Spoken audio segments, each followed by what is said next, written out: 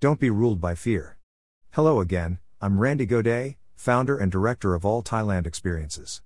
Those who have read my profile know how I first came to Thailand and my association with missions and churches since 1989. We use funds from our tours to help the needy, change lives and spread the good news of the gospel of Jesus Christ. We teach about the Holy Trinity, love and grace because of Jesus Christ, and to tell Christians they are free from the law, sin and death. At most churches in Thailand the Old Covenant law is being taught and that grace is not available to you if you break the law. We are training pastors about the new repentance as written in the Bible with help from pastors Nathan and Saya Ganmei at Abundant Grace Church in Chiang Mai. On all our All Thailand Experiences Christian teaching blogs I will point to scriptures and explain the meaning on the topic. Pastors Nathan and Salila Ganmei of Abundant Grace Church in Chiang Mai, Thailand help explain biblically how not to be ruled by fear in English and Thai languages in the 5 to 16-minute videos in the Bible study below. Today we're going to talk about how not to be ruled by fear. Even though Scripture exhorts us with the words "do not fear," a global pandemic, political tensions, and economic instability have caused an uptick in anxiety and depression. According to the Census Bureau, an unprecedented 1/3 of Americans now report symptoms of clinical anxiety or depression. Fear is an unpleasant, often strong emotion caused by anticipation or awareness of danger. Triggered by real or non-existent situations, fear impacts people both emotionally and physically. People who live in perpetual fear can develop several unhealthy outcomes. These include mental health struggles, physical health problems such as diabetes, heart disease, and chronic migraines, and relational issues. How is it possible to live beyond fear in a worry-driven world? What does "do not fear" mean in the Bible? No matter our worries, God already has a plan and He never leaves us to fend for ourselves. Psalm 34:4, NIV, I sought the Lord, and He answered me, He delivered me from all my fears. David tells us in this verse that he sought the Lord and the Lord answered him. Apparently, before David prayed, he experienced fear, probably he feared what his enemies would do to him. In other places, David makes it clear he has no reason to be afraid, Psalm 27:3. Prior experience and knowledge told him God would still be in control. Psalm 27:1 says, The Lord is my light and my salvation, whom shall I fear? The Lord is the stronghold of my life, of whom shall I be afraid? That did not mean David was immune to anxiety, and so he prayed. Graciously, the Lord removed all his fears. Believers today might fear anything from physical injury or illness, to job insecurity, to difficulties in relationships, to political collapse, to the threat of incoming nuclear missiles, and everything in between. However, faith replaces fear. The Apostle Paul did not fear an upcoming trial that might result in execution, but he knew the Lord can remove all anxiety when we pray. He counseled in Philippians 4:6-7, Do not be anxious about anything, but in everything by prayer and supplication with thanksgiving let your requests be made known to God. And the peace of God, which surpasses all understanding, will guard your hearts and your minds in Christ Jesus. The prayer of faith and fear are mutually exclusive. While believers are not guaranteed to be taken out of harm's way, God has promised to see us through any harm, John 16:33, 17:15, Matthew 6:25-34. Let the love of God enter your heart. Knowing for sure that God loves you and that He will not condemn you will drive out fear. When you live in the realm of God's love there is no fear. When you grow or mature in the revelation of God's love, that truth will cast out fear from our lives. This is why we must study, meditate, focus on and declare God's love. As we mature on the understanding of God's love for us, fear will no longer rule in our heart or mind. 1 John 4:18, NIV, There is no fear in love. But perfect love drives out fear, because fear has to do with punishment. The one who fears is not made perfect in love. When we are ruled by fear, nothing good happens. We become paranoid, our mind and feelings get in the way of our decisions. If we make decisions based on feelings of fear and not on truth, we get in the way of the Holy Spirit helping us. Isaiah 41:10, NIV, So do not fear, for I am with you, do not be dismayed, for I am your God. I will strengthen you and help you, I will uphold you with my righteous right hand. God calls and commands us not to fear. When we let fear take over, we take our eyes off Him and His promises. As we can see above, God gives us 5 reasons in one passage of Scripture alone. The entire Bible is a love letter about how His love for us will protect us and bring us home. He didn't say we wouldn't have trouble. He didn't say we would face a crisis, a pandemic, or other unexpected news. He said the opposite, and then He goes on to tell us not to fear. It's one thing to read the words, fear not, It's quite another to put faith into practice over our fears. It's not always an easy choice, but that's what fear is, a choice. Instead, we can choose to not allow fear and anxiety to steer our lives. Choose to guard your heart. Choose to focus your mind and heart on the Word of God. The next time fear rises, turn your attention to God's promises. Turn your spirit to His. Ignite your faith by prayer and reading His Word. Replace every fearful thought with Scripture because God is bigger than our fears. He gives us power and strength when we are at the end of our rope and we feel like we are falling into an ocean of what ifs. Instead of what if, turn those thoughts to even if. Because God has you in the palm of His mighty hands. It has been said that the comforting words, "Fear not," appear in the Bible 366 times, one for each day of the year, plus one for leap year. But no matter how many times these words of encouragement appear, let us always remember that they are spoken by the Creator of the universe. He is the one who tells His children not to fear, nor to be discouraged, because He is our God and that should be sufficient. We should simply take Him at His word. When we experience God's love in our lives and share it with others, we do not need to fear.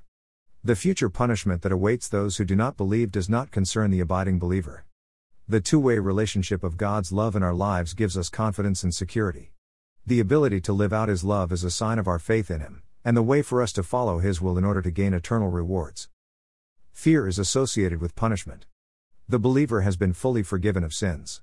The one who knows Christ in true fellowship lives for Him and does not need to fear future punishment. The person who experiences fear has not been perfected in love. In other words, those who fear punishment don't have a complete or mature relationship with God. This certainly applies to unbelievers, but can also include believers who are not growing in Christ. It is the growing, maturing believer who can look forward to the future with joy rather than fear. No matter our worries, God already has a plan and He never leaves us to fend for ourselves. Psalm 23:4 NIV. Even though I walk through the darkest valley, I will fear no evil, for you are with me, your rod and your staff, they comfort me. David could walk through a dark ravine, perhaps even death, fearlessly, because the Lord walked with him. David explains his lack of fear because you are with me. It is interesting to observe that the shadow of death drew David closer to the Lord. He addresses the Lord as you, whereas in the peaceful places he called the Lord He. A shepherd in Bible times carried a rod and a staff to protect his sheep. The rod was a cudgel, a short, thick, heavy stick similar to what modern people might call a baton or mace. This was worn at the shepherd's belt. The staff was a long, lightweight pole with a curved end, a crook, that the shepherd used to move, count, and examine the sheep at evening when they returned to the fold.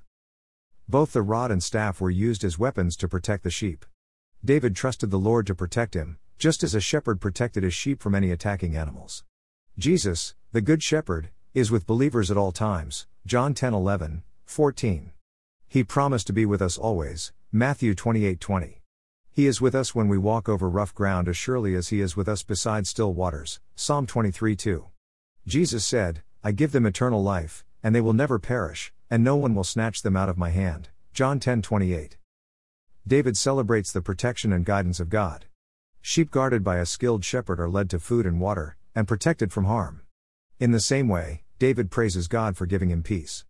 The knowledge of God's protection and provision are a great comfort. This psalm incorporates themes of supply, defense, assurance, and care from God. David praises the Lord for delivering him from the Philistines, and he invites others to join him in singing joyfully to the Lord. He extols the virtue of fearing the Lord and remembering His goodness. He encourages the Lord's people to respect God and offers wisdom leading to a long and blessed life. At the end of this psalm, David emphasizes the distinction the Lord draws between the wicked and the righteous. He cares for the righteous and will not condemn them, but He condemns the wicked. Remember, Satan is the author of fear. Jesus was as much against fear as He was against sin. Many times He told people, don't be afraid, fear not. Jesus said in John 14:27, Peace I leave with you, my peace I give you. I do not give to you as the world gives. Do not let your hearts be troubled and do not be afraid. There are two things we must remember in relation to fear. 1. We should never take a decision based on fear, but always on the basis of faith in God. 2. Fear is Satan's weapon. So all who try to frighten or threaten others in any way are actually in fellowship with Satan, even if they don't know it. So we should never use that weapon on anyone, see Ephesians 6:10 and 2 Timothy 1:7. Luke 10:19, NIV, I have given you authority to trample on snakes and scorpions and to overcome all the power of the enemy. Nothing will harm you. Let's look deeper into what Jesus says here. After Jesus returned from the wilderness where he defeated Satan in battle, he quickly gained a reputation for speaking and acting as one with authority. Luke 4:36. The centurion whose servant was healed by Jesus caused Jesus to marvel at his faith when he showed that he understood Jesus' power to heal had to do with his authority over sickness. Matthew 8:5-13. His authority caused demons to scream out when Jesus was present, and then obey his commands. It caused sickness to go away. He demonstrated authority over the weather and matter at the feeding of the 5,000, and even death submitted to Jesus. Jesus gave authority to the disciples and, by his Holy Spirit, has given the same authority to his church today. All the evil in the world, including death, sickness, and demonic oppression, is the work of Satan and demons, i.e. snakes and scorpions.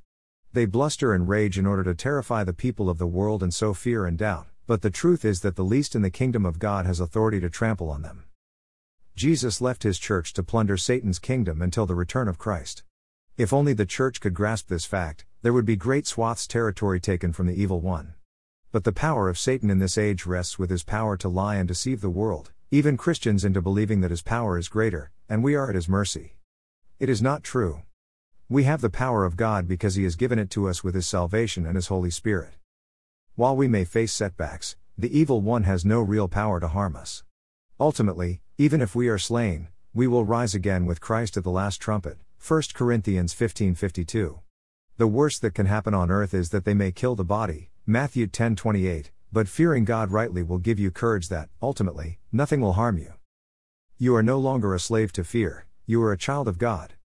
Romans 8:15, NIV, the Spirit you received does not make you slaves, so that you live in fear again, rather, the Spirit you received brought about your adoption to sonship. And by him we cry, Abba, Father. Romans 8:15 describes how God has changed every Christian's relationship with him through the power of the Holy Spirit. In the previous verse, Paul wrote that all who are led by the Spirit of God are his children. Now he gets more specific. Earlier in this letter to the Romans, Paul wrote that through faith in Christ we are freed from slavery to sin and that we become slaves to righteousness, Romans 6:18, or slaves to God, Romans 6:22. Paul is not backing away from that in this verse.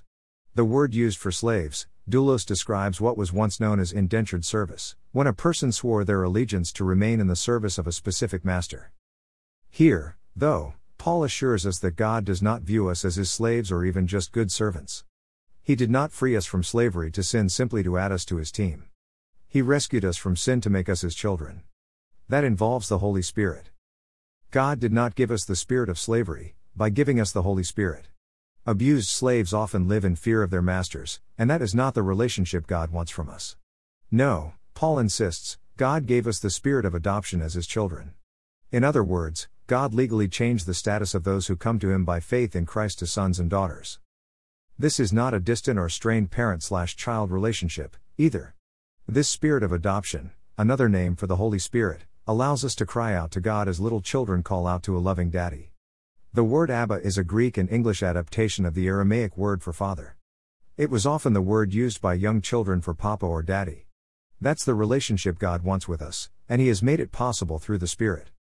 There is no condemnation for those in Christ, and nothing will ever be able to separate us from his love. Having believed the gospel, we now live in the Spirit of God. That allows us to call God Abba Father. We suffer with Christ, and we suffer along with all creation while we wait for God to reveal us as his sons and daughters. With the help of the Spirit, we are confident that God is for us and loves us in Christ.